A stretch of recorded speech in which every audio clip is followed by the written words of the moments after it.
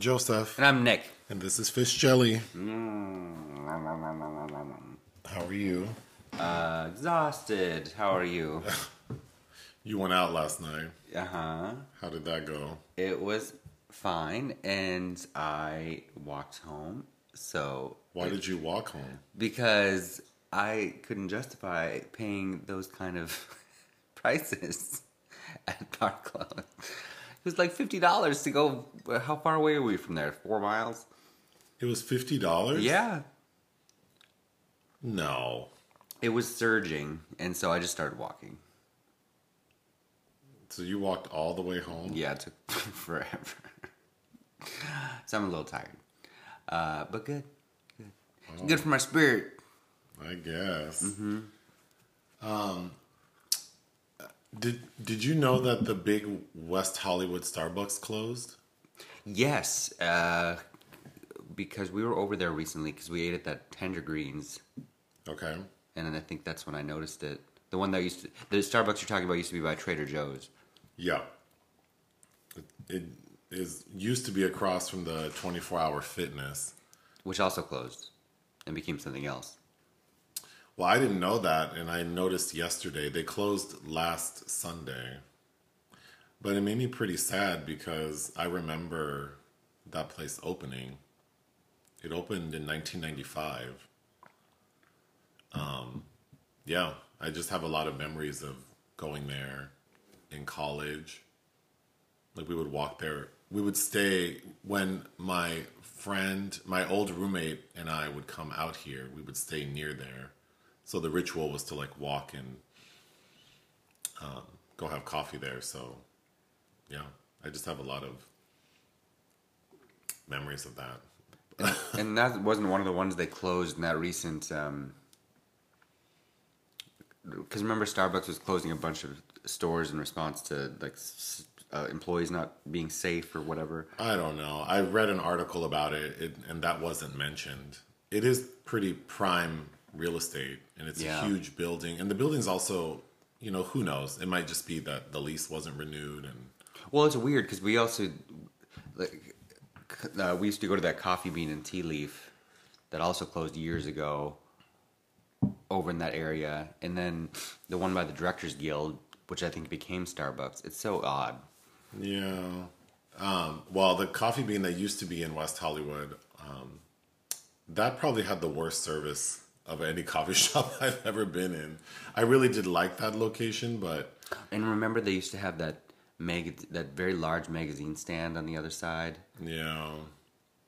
But, yeah, I just... When I drove... Because my intention was to go sit there yesterday, and I drove, parked, walked up with my laptop, and it was like blacked out.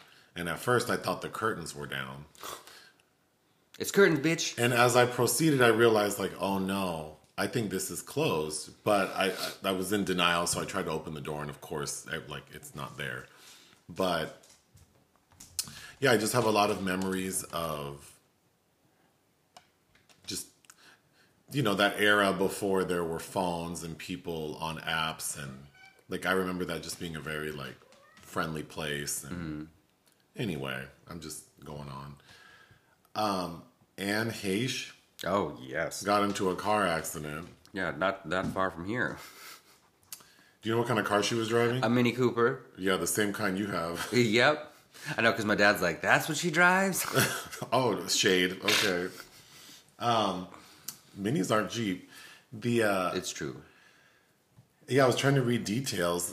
There isn't a lot out except that she was involved in a hit and run accident and then was traveling at a high rate of speed and then ran into this house. Because initially it was like, oh, she like ran into her own house, but that's not her house that she ran into. And I also didn't realize that she was in a hit and run right before then. But it was in the afternoon, so... I mean, people day drink, I guess, but... Did she do the hitting and then running, or was she... From the articles, I've read like 5 articles and, piecing together details. I can't determine who was at fault with the hit and run, but Yeah, wouldn't that be wild if like she hit someone driving drunk, tried to get away, traveling at a high rate of speed through a residential area, hits a house, and then the house burned. Like the house is uninhabitable, Yeah, I read that the structure was compromised. and then she is badly injured, like with severe burns, and she was in critical condition. Now she's stable, but that shit is crazy. Yeah. Poor. Well, I mean, who knows? It's just Who knows? Well- it's just unfortunate. Mm-hmm. Anyway, I was reading about that Batgirl movie, which I have no interest in. Same. But I was reading about there was some piece in I think the New Yorker about this phenomenon because they're saying that it's because of an impending merger and cost cutting and That makes no sense. I don't know, but then the article was talking also about a lot of these platforms, well, specifically for like these Marvel and DC movies wanting to sort of find a balance between quality because the films that are released for the films that are made that are intended for theatrical release have a better quality than the ones that have been spit out for streaming. So then they were saying that maybe that's arguable, but yeah. also why Batgirl was shelved because the quality wasn't up to the level, and then to make it what they wanted would have cost even more money. I don't know. Part of me also thinks that this is just creating a lot of publicity for when this movie eventually does see the light of day. So, I don't trust anything I read. I feel like within the next few years, this movie is going to be released. And it'll probably have huge numbers because we were all wondering about it. Well, anytime you deny the ability to see something, maybe that'll help people wanting to see it. And it'll set the expectations quite low, Yeah. potentially. Because everybody will be like, oh, it's not that bad. Thankfully, there's no Drag Race to talk about because it's over. Well, at least the one we were. Yeah, what are you talking about? Watching, but yeah, we started Australia. We're watching Canada. I do have to say, as terrible as season 1 of Australia was, season 2 I thought was pretty good. But to be fair, we watched the first episode of season 2 of Australia right after we had watched an episode of Canada. Which everything seems better after that. Yeah, because Canada's garbage. But yeah, no more Drag Race to talk about at the moment.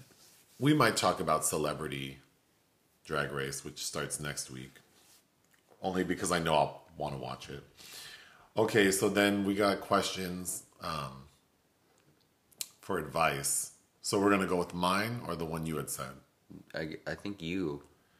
So then this is like pieced together from two people from a conversation. So there isn't like a specific question I'm reading, but it's basically like, let's just say it's two gay men in their late 30s who want to move to Los Angeles. Like that's just their dream is to move here. Mm-hmm. They've visited before.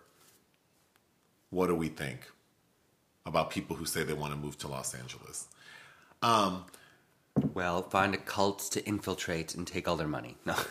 Well, of course, I would have a million questions about this, that, and the third. One of them is a nurse, and the other one works in food and beverage, like a server/bartender. So I feel like it's hard to answer because I have so many questions. So then I feel like just to give my general and your general thoughts on people who want to move to LA. So to start, what are some observations you've made of people who just decide like, I want to move to LA, I want to live by the beach, and I want to be in Hollywood? That they leave. Yeah. My first thought would be don't, but not like don't come here ever. I think if you can transfer with your job, line up some kind of gig. And also research your drive to where that place would be, be close to where you want to live, especially at first. That's exactly what I was going to say. I was going to say, do not move to Los Angeles if you do not already have a job lined up. And if you are not able to telework, then you need to live near your job. Because 10 miles when you live in Mobile, Alabama is nothing. Mm-hmm. But 10 miles in Los Angeles could take what? An hour and a half? Uh-huh. One way. Yeah. Like rush hour. So if you work business hours Monday through Friday, You might want to kill yourself. and you live 10 miles from your work, you could be spending 3 hours a day commuting. And public transit is not where it needs to be. And that shit gets old fast. Yes. Yeah. I mean, we moved once because I couldn't take my commute. Well, it's because your hours changed, I think. Yeah. It was as simple as that. Yeah. But I mean, but it was enough to like drive me crazy. Mm-hmm. And, you know, we were in a pretty good place. Yeah. But it was just like, I can't deal with this traffic. And that commute was what? 9 miles? Mm-hmm. It was from Echo Park to Culver City. And I thought I was going to lose my mind.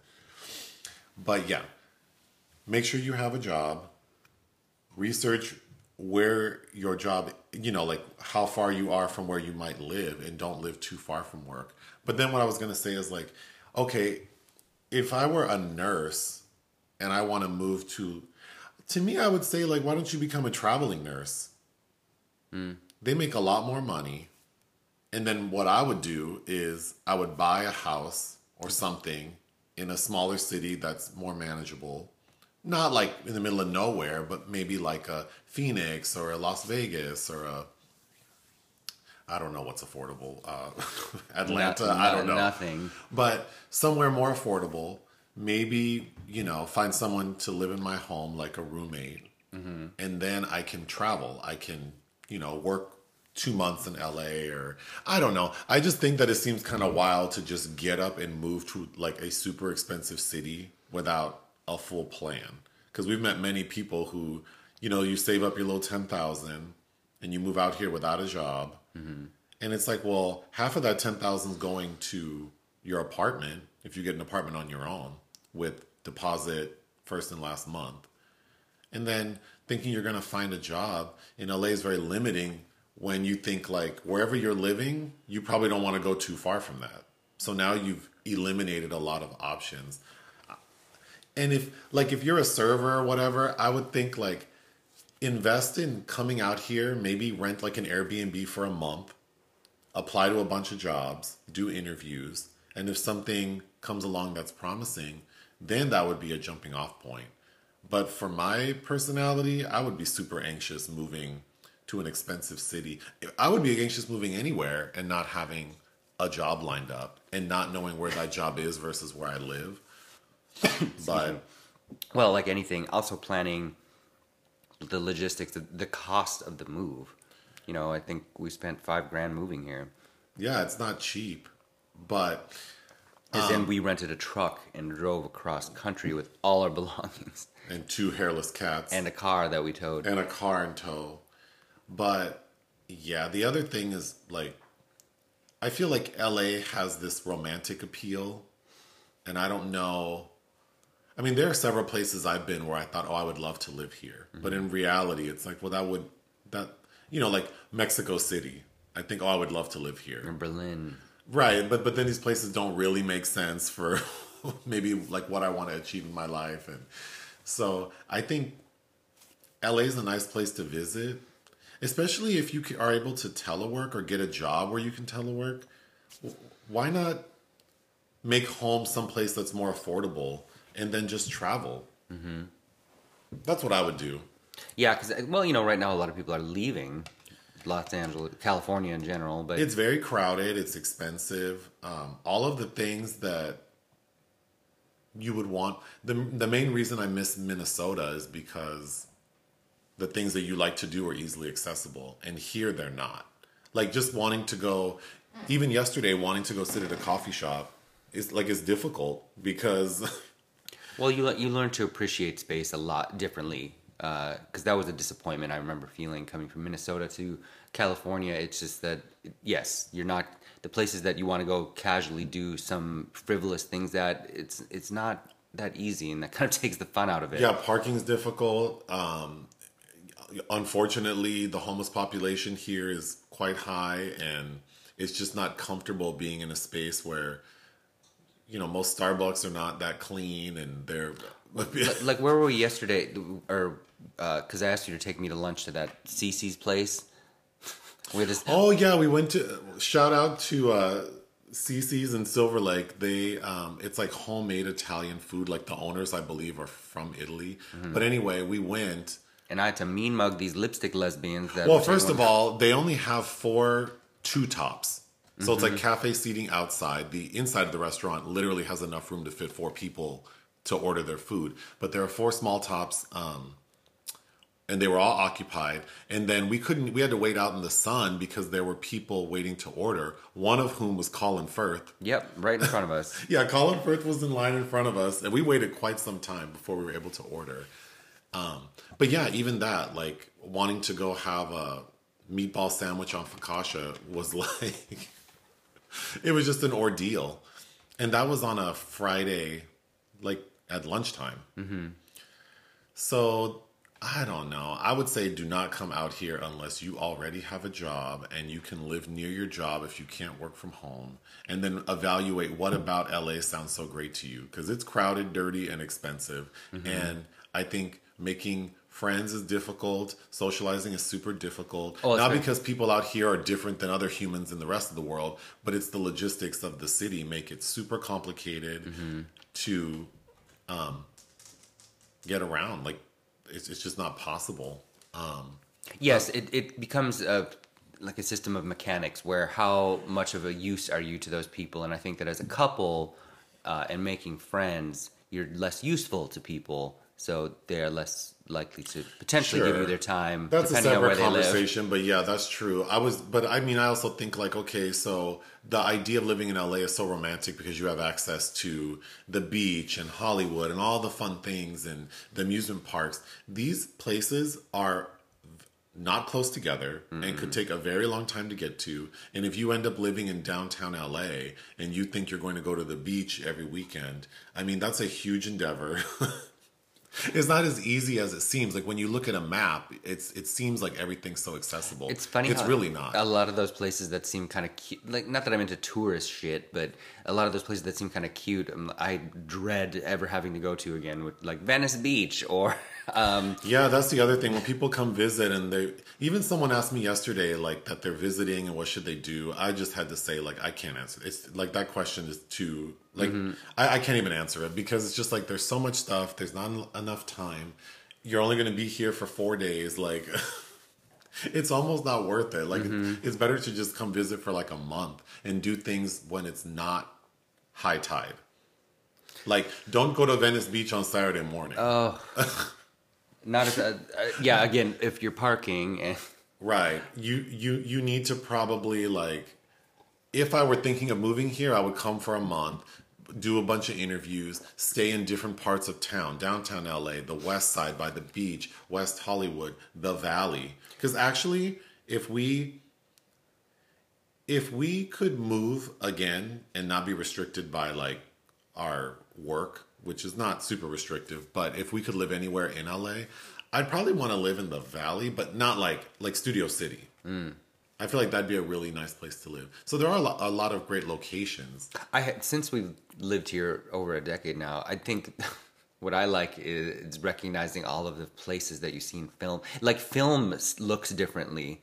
Well, that's the other thing. That's what makes it so seductive is because even, driving around sometimes I'm like, oh, it's so cool that we live here. And yes, recognizing places in TV and film. Oh yeah, if you're at is very exciting. Just a cross street in a film, it's like, oh, that's right around the corner. Or but it's not enough to deal with. Oh no, by no. Because anyway, we're rambling on, or I am. So moving on. Sorry to this man. I wanted to address the movie Prey. There are so many comments about how there's a version in Comanche. So a few things. Number one, we watched this movie well before it was released and well before we understood that there was a version being released where they're speaking Comanche. So that's number one. Number two, the way people are describing the English being spoken is, no offense, but it just sounds so stupid. Like, because all of the comments are they're speaking English so the audience can understand, but really they're speaking Comanche. No. What the fuck does that mean? What's the difference between that and just dubbing? Let me tell you what they're doing. They are making it so that American audiences don't have to read because American audiences don't read good. Well, right, and people are even saying that, but they're saying it like, duh, it makes sense. No, it doesn't make sense. The only thing that makes sense is they knew that people wouldn't want to read subtitles, so they made the shit in English. They made it some, it's that same ethnocentric bullshit that prizes English above all else, even when it's not factually correct. These people were not speaking English to each other. For some reason, it's really bothering me that people are saying that that's the excuse, because that you could use that for, like, to say that the filmmaker did it, like, they're really speaking Comanche, but no, like, to the audience, that doesn't make any fucking sense. Get out of here with that Orwellian doublethink shit. That is No, not. It was recorded in English so that American audiences would watch it, and that's fine. But it's like it does distract from the story. Is all I was saying. And as a member of the press, I was not given the option, because I would have opted. But like when you have a Blu-ray and you can watch a certain version of a film, they didn't market that option. It's just disappointing when people try to make excuses for, like, why something's bullshit. Well, or it's just lazy. Like, just say you don't like reading subtitles. But it's funny. I don't always like to read subtitles either if I'm trying to multitask, or there are occasions when I don't want to watch a movie that's not in English. Sure. But it's like, let's just be real. You wouldn't watch it, or you wouldn't be as happy if it weren't in English. It's too much work. That's fine. Anyway. Is it fine? I don't think so. But here, be that as it may. Well, the other thing, too, for Prey is that those characters didn't even need to speak that much. No. It's not like it would have been just lines and lines and lines of dialogue. Yeah, it's not a Because Tennessee in Williams fact, play. they're also using a lot of sign language in the film because they're hunting, so they have to be quiet. So I feel like this movie could have had very little dialogue, and then the dialogue there was subtitled. Anyway, films released we didn't cover. Something called Carter. Carter. Yes, you had asked to, but I didn't get a screener for it before it released on Netflix. But it is directed by Young Byung-gil, whose previous film, The Villainous, South Korean, I really liked. So I would watch Carter still. Clay Dream. That's a documentary about the father of claymation, Will Vinton. I watched the trailer for that. It looks like a fun story of some, guys from the Bay Area just having fun doing their art. Yeah. Another one called Mija. A music documentary by Isabel Castro. I know that it was at Sundance this past January, but I did not see it. Lastly, a cartoon called Lucky. I think we came close to watching this. I put it on the list of things I would watch, but there wasn't time. Directed by Peggy Holmes. Simon Pegg and Jane Fonda do some voice work in it, as does the woman that played the sister in Joe Coy's sister in Easter Sunday. What's her name? Is it Ava Noblezada? Something Noblezada. All right, movies we watch for fun. You watched something called Angel Heart. Something called Angel Heart. You don't remember that movie? What is it about? Mickey Rourke as a private eye that sold his soul to Satan, who's played by Robert De Niro, and it's the reason Lisa Bonet got kicked out of the Cosby Show. Oh, with the chicken blood? Yes. Oh, you watched that? Yeah, because I wanted to reference it in something I'm writing, and I think, because I own it, and I remember liking it a lot more than I did on a rewatch. It plays quite... I think even when I saw it 20 years ago, thinking that, because De Niro is Satan, but he's introducing himself as somebody named, his name's an anagram. It's so obvious. But it is out of control because Mickey Rourke plays this PI in the 50s, and he's basically lost his memory. He's lost the knowledge that he sold his soul to Satan as this crooner. And Satan's come to collect, but they got to make him remember that he did this. And he ends up, having a sexual relationship with Lisa Bonet, and it ends up being his daughter. And Lisa Bonet, who is stunning, her voice pattern and how she's uttering the dialogue, if I'd closed my eyes, I would have thought that was Patricia Arquette. Oh. It's interesting, like the pattern of her voice, at least speaking in that film. Okay, moving on. Oh, but Alan Parker, he directed Evita. Oh. With Madudu? With Madudu, yeah. Oh, I need to finish the version of Evita with Faye Dunaway. Yeah, I bought you a bootleg copy of that. Also, that along with Sharon Stone and Border Run have rape scenes that you laugh at, and you shouldn't be. Okay, this next movie we watched, I feel like should have its own episode because this This is for sure the worst movie of 2022. It's called The Raquin. Raquin? Raquin or Raquin. Raquin. Because it's a French word, right? For a shark. Man. It clicked in my head that Thérèse Raquin by Émile Zola, that woman's last name is Shark. Oh. I never knew that's a very interesting novel. And there's a really good Korean version called Thirst that made the vampire version out of it. But anyway. Well, anyway, this is a shark movie that was made this year by a person. I feel like I'm going to mess up his name. Lee Van Kiet. Yeah, he's Vietnamese. He's actually had 3 films out this year. Child, this movie was cock-a-doodle. It stars Alicia Silverstone, and I don't even know where to begin. I'm so glad I didn't bother taking notes because we'd be here for an hour. It's just like, it couldn't be worse. I don't know how it could be worse. For something that has like professional people in it and people who've done this before, someone sent me a link to a movie called Noah's Shark, which is I watched the trailer. It's unwatchable, the trailer. It's basically about these people who are trying to find like something, like they believe that Noah's Ark is like sunken in this body of water and they're looking for it. And when they get there, there's like a shark trying to protect it. Oh no. But it looks like it was made for $35. Anyway, for like a real movie, this is some of the worst shit I've seen in a long time. It's worse than Frank and Penelope this year. Oh yes, but it has a deliciously terrible Alicia Silverstone. I'm so confused because the basic story is she and her husband, who've had some issues, I think primarily due to her she was pregnant and then lost the baby. Oh, and that pregnant belly. They are trying to like sort of mend things and get back, like reset. So they're spending some time in, is it Vietnam or Thailand? I think they're supposed to be in Vietnam. They're supposed to be in Vietnam.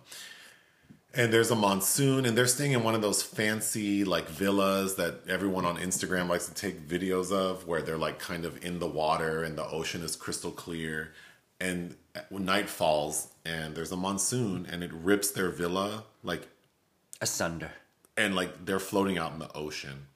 And just nothing about what they're doing makes sense. The acting is out of control. Oh, it's like Silverstone was directed to not be quiet. The most egregious part of the story is that we don't see a shark until the 1 hour mark. And I guess... And it's not even like...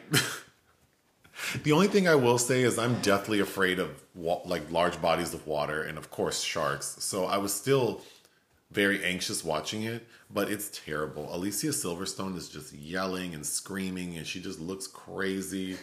Everything she does makes no sense. I would recommend watching it with people because you would just be screaming at the screen. Have an edible, have some wine, and just let her rip. We also watched an interview of the director talking about it, and he seems like such a tool, and then the way he was talking about it was like, yeah, you know, I had this big movie in Vietnam, so of course all of Hollywood was trying to get a piece of me. And, you know, at first they wanted to go the Sharknado route, but I wanted to do something more legitimate, and it's just all bullshit. Like, you know, you made a shitty ass movie. Then I watched a little thing with Alicia Silverstone talking about it, and all she did was complain about how cold it was and how she almost had hypothermia and she's covered in bruises from it, and so it just sounds like a horrible, horrible production, which is reflected in the quality of the film. Oh, yes. Strangely, I can't wait to watch that again with people, though, because it is just a travesty of a film. Projects of interest, something called Wasp 22. Yeah, that's, I guess, the working title of the newest and potentially last film that Woody Allen will be directing, that is supposedly going to be shot in Paris in September in French, and everybody's saying that Isabelle Huppert is rumored to be starring. Oh. You know, back in 2016 when she got all her shine for Elle, she was making comments that were to the effect of like, well, I want to work with Woody Allen and I wish he'd call soon because he's going to die. Oh, God. It's basically the essence of how she conducted herself speaking about it, but... Next, The Man in My Basement.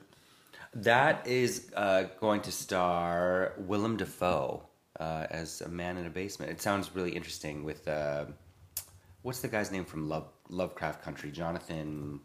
Oh, I don't know. Jonathan Majors, but that sounds interesting. Next, the Joker sequel. Oh, yeah. I didn't realize Lady Gaga was cast as Harley Quinn. I'm sure we'll watch it. I did enjoy the first. I did too, but I guess she did look like a Batman villain at her Super Bowl half show where she jumped off that building. Next, Working Girl. Selena Gomez, y'all, is directing a remake of a Working Girl. No one needs this. No, absolutely no one needs this. That should have been under the ick section.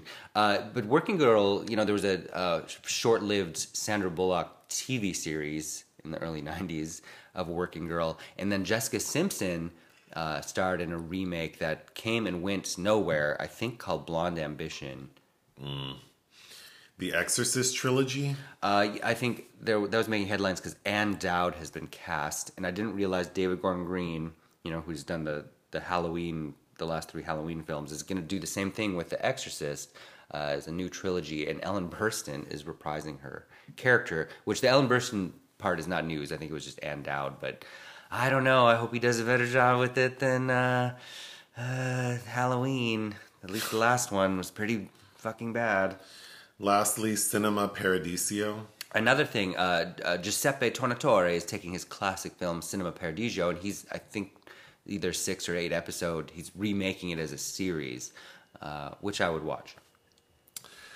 All right. Unfortunately, there are entries in the obituary section. So as soon as we finished recording last week's podcast, we saw that Nichelle Nichols had passed. Yeah. And everyone knows her from Star Trek. Uhura.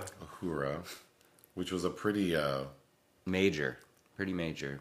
Yeah. Her playing that role had a lot of impact for the culture. My favorite Nichelle Nichols moment is in Truck Turner, starring Isaac Hayes. If you have not seen Truck Turner today or sometime this week, please find a copy of that. Her little monologue where she's berating, she's basically a brothel madam, was... we were watching it when I got the Blu-ray years ago, and you're like, I know this passage of dialogue because Foxy Brown used it. Mm-hmm. That's right. Yeah, it's something to behold. And Pat Carroll. Yes, who is best known as the Ursula the Sea Witch, the voice of the 1989 Disney film. Now that I go back, it's been like 3 months of me at the gym. So I have like a playlist, which is the playlist that I shared like a year ago on the YouTube channel. Poor Unfortunate Soul is like, I play that song a lot when I'm at the gym. I don't know what I'm sure there's some hidden meaning behind it. Okay, The Secret movie, it was my selection, and my last selection, Naked Kiss, was inspired by a list Michael Musto curated. Mm-hmm. So I thought, I'll trust him again. And I saw that there was a Bette Davis movie. Mm-hmm. Which I own and have not watched. So I asked you if you had it, and you did. You have a Blu-ray copy of it that you hadn't seen. So I figured it'd be perfect. The film is called Where Love Has Gone. It's a 1964 film directed by Edward Dmytryk. Yep. Do you know who that is? Yes, I like Edward Dmytryk quite a bit. I actually really like a different film he directed called Walk on the Wild Side with Barbara Stanwyck as a lesbian. He was a blacklisted director, so here he is crawling his way off that blacklist at this period in his career. Okay, so I didn't read anything about this movie except I saw a little blurb that talked about like people think it's influenced by oh god, what's her name? Lana Turner. Well, okay. You can explain that. This is so it's based on a book by Harold Robbins, who is we can get into Harold Robbins, but this is saying like, oh, this isn't about the Lana Turner Johnny Stompanato case, which was only 6 years prior to this film. Oh, so this is like that movie Lena Waithe directed. that is clearly about Whitney Houston being a lesbian. Yes, like but they're not saying that it is. Yeah, that's like if we made a film about Connie Manchinsky as an intern that slept with Bob Hinton, the president, and saying it wasn't about the Lewinsky Clinton scandal. Well, here, really quickly, before you get into all the things, I should probably explain the basic story. So, Suzanne Hayward plays a woman who comes from a very rich family. The matriarch of the family, her mother, is played by Betty Davis. Mm-hmm. Okay, so Betty Davis's character is very, very rich, very controlling. She wants her daughter, who's like an artist, who seems like maybe she's not as ambitious as her mother. She wants her daughter, Susan Hayward, to marry someone. Specifically, this guy who's played by Mike Connors. Yeah, who is probably best known for his television series Mannix. He's like a military person who is like highly decorated. He's also a terrible actor. Yeah. So Betty Davis sort of arranges them to meet with the intention of them getting married, and Susan's like, no. But then she goes, oh, to get my mother back, we will get married. I didn't understand. She overheard him berating Betty Davis for trying to do that, and then she liked him. She likes him, but it's like she only likes him because he stood up to her mother. But we'll get into her character more. Anyway, they end up getting married. Mm-hmm. And then we spend a lot of time. We spend like an hour in flashback. We spend an hour worth of flashbacks describing their relationship. Susan Hayward's character gets pregnant, has a baby. But the opening of the film is that baby as a teenager. She kills Susan Hayward's lover. Mm-hmm. So after Mike Connors is out of the picture, she has this new guy, and her daughter kills this man.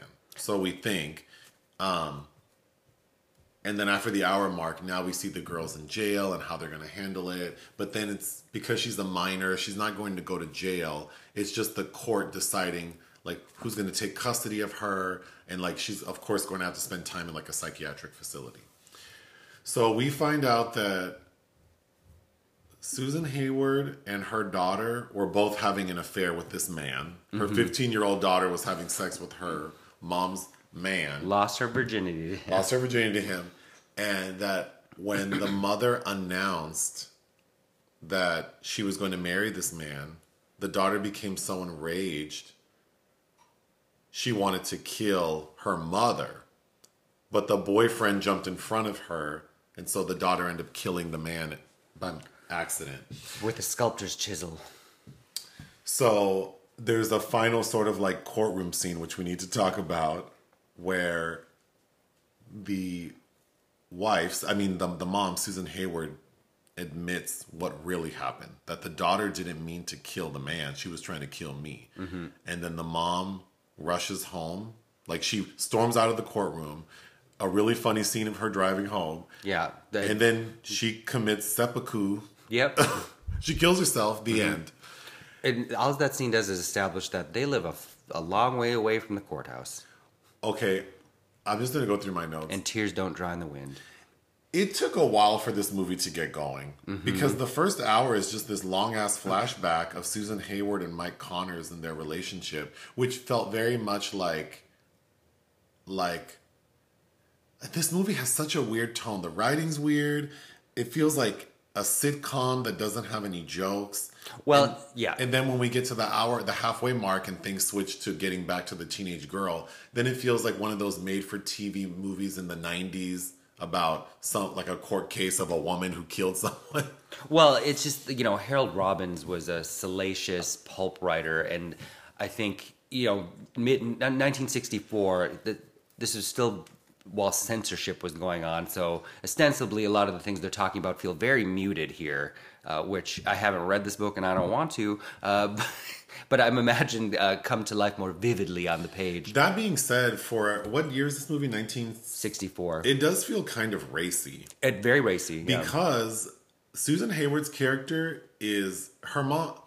I don't know if we can call her a hoe, because I don't know that she's getting paid, but she's very sexually active. She tells her husband, Mike Connors, that because he's an Elkie for a while. She's like, I use sex like you used alcohol. Because he's drinking a lot, you know. There's a moment when she finds out that he's drunk at like the country club, and she gets all dolled up and goes to some place called the Sexational Floor Show. Yeah, sex/ational. And the people working there know her. Oh yeah, they're like, "Hey, girl, where you been at?" And she goes, "How's the floor show?" and then they say, "We'll keep your car parked out front." And she runs in. We see her hooking up with like a strange man.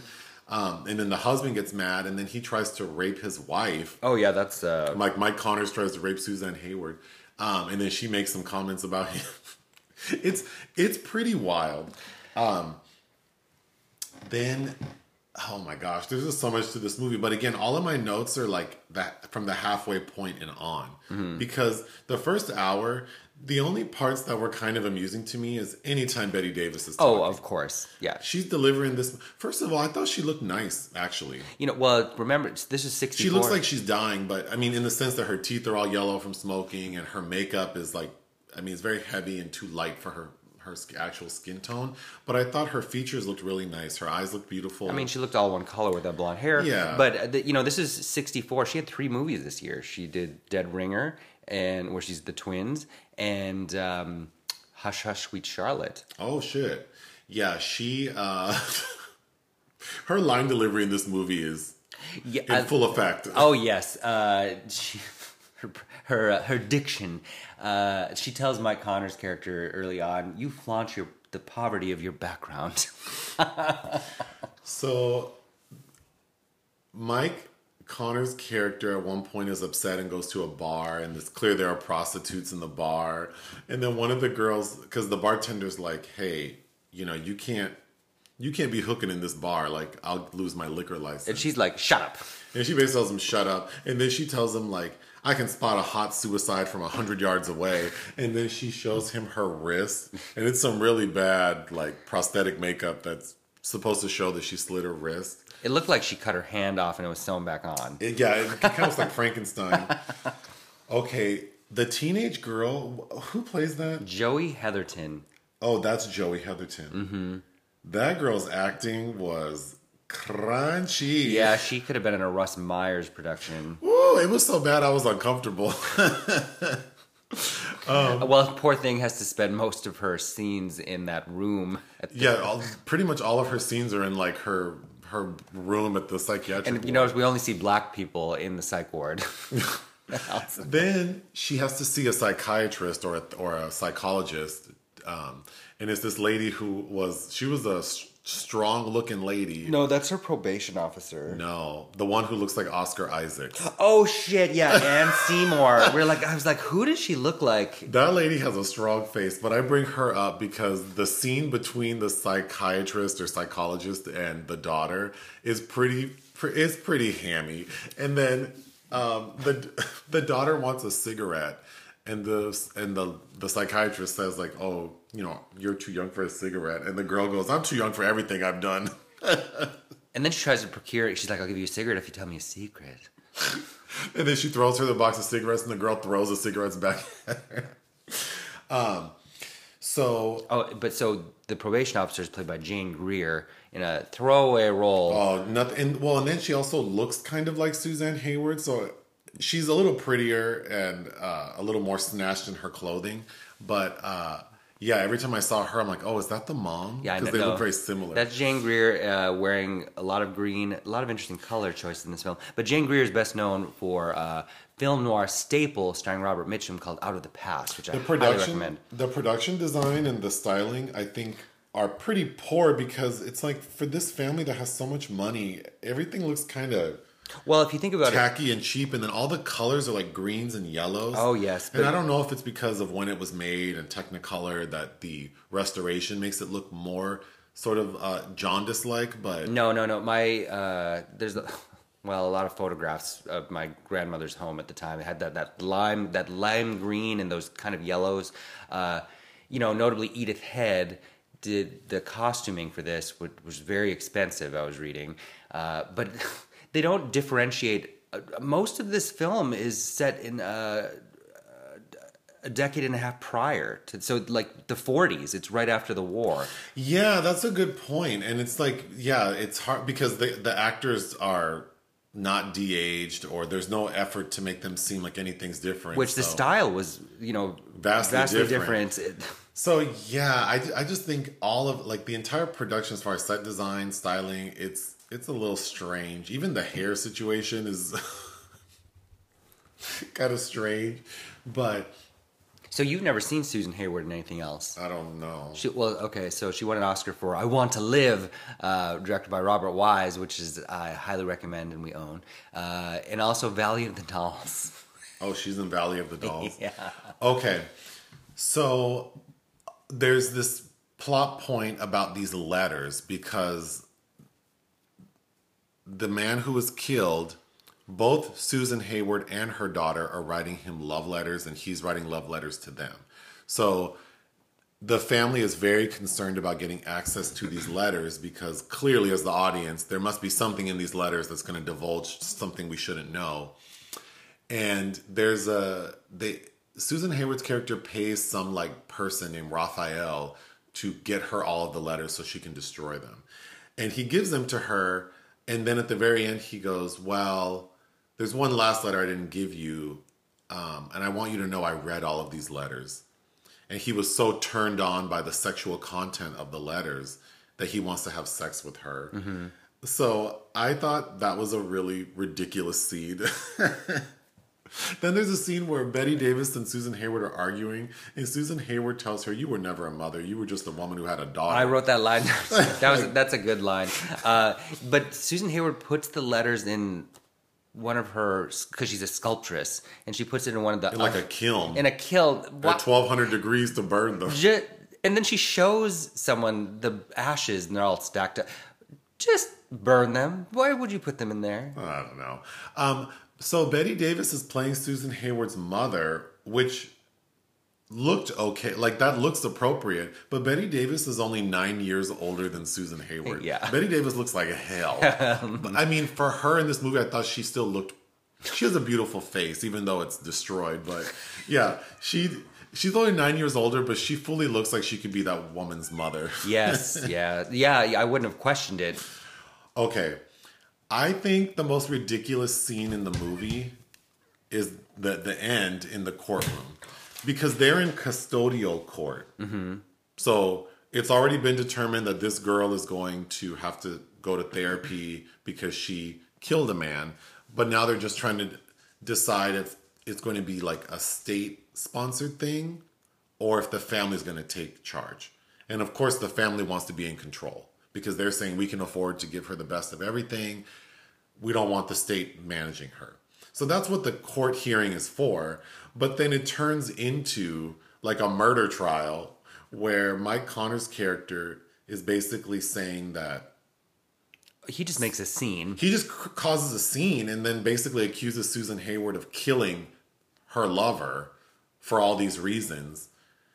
And it just turns into chaos. And then that's when she admits that, no, my daughter did kill him, but really she was trying to kill me. And then it's followed with Susan Hayward driving home at breakneck speed. It's pretty funny.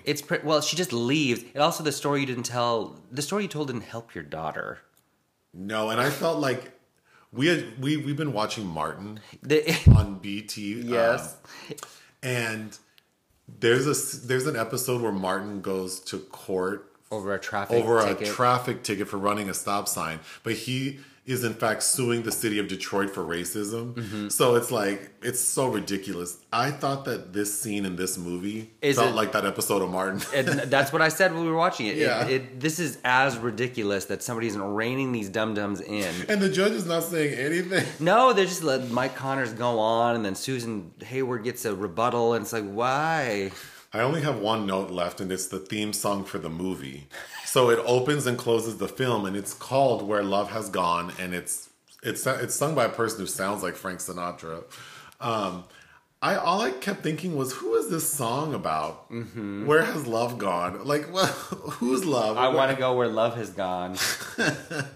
The movie was fun. It did take a while to get into the more fun, campy bits.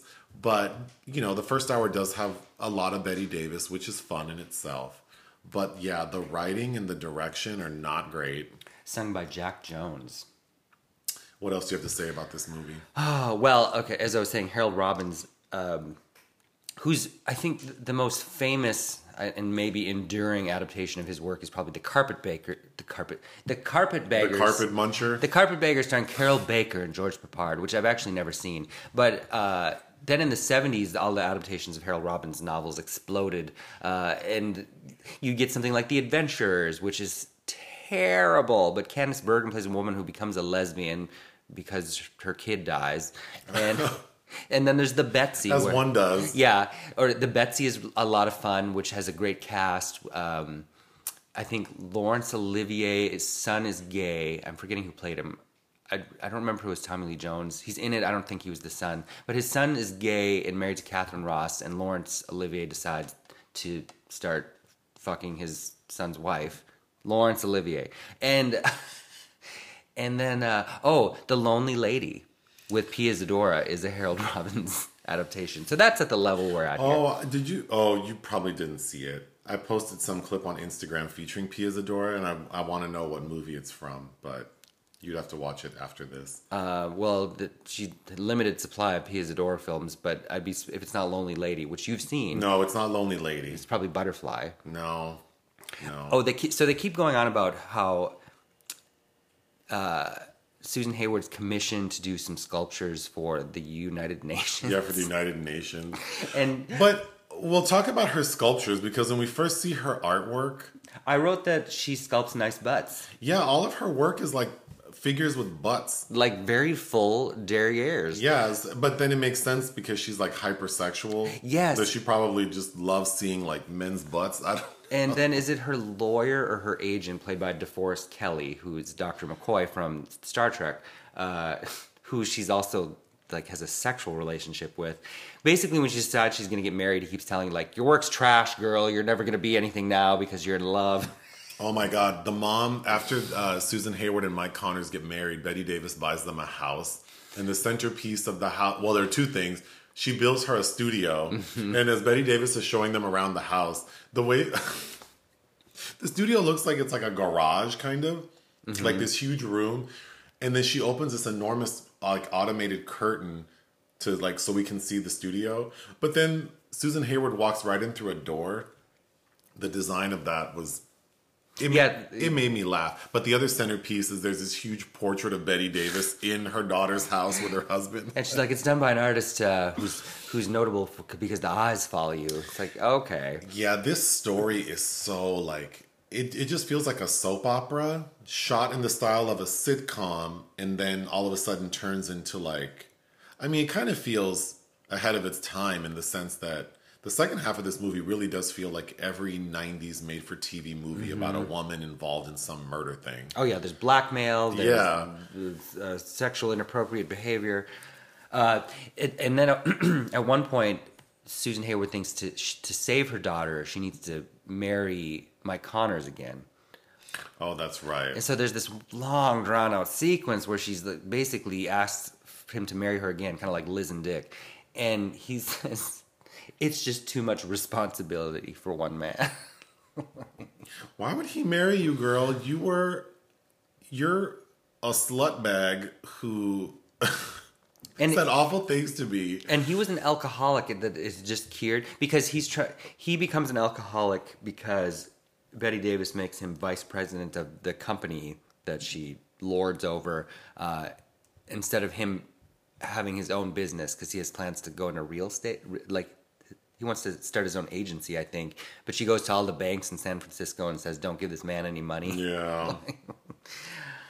Well, that's all I have. I was going to say also another good Lana Turner connection movie about that scandal. Woody Allen directed something called September in 1987, starring Elaine Stritch and Mia Farrow, which also kind of has a similar mother-daughter dynamic where the daughter did something like that. Huh. Yeah. That's where love has gone. What do you have for this week? Movies. I don't know. A lot of smaller stuff coming out this next week. stuff that you didn't seem very interested in watching, like the new James Ponsoldt film Summering, or Aubrey Plaza and Emily the Criminal that's coming out. There's a new Diane Keaton movie which we already saw, and a film called Fall, which looks interesting. Oh, and Glorious. I'm actually excited. A Shudder film with J.K. Simmons about the man in the bathroom.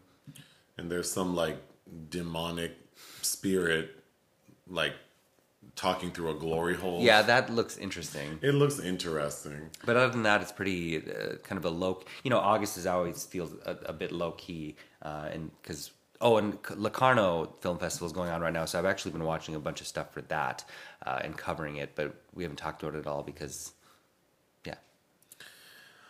Anything else? No. All right, bye.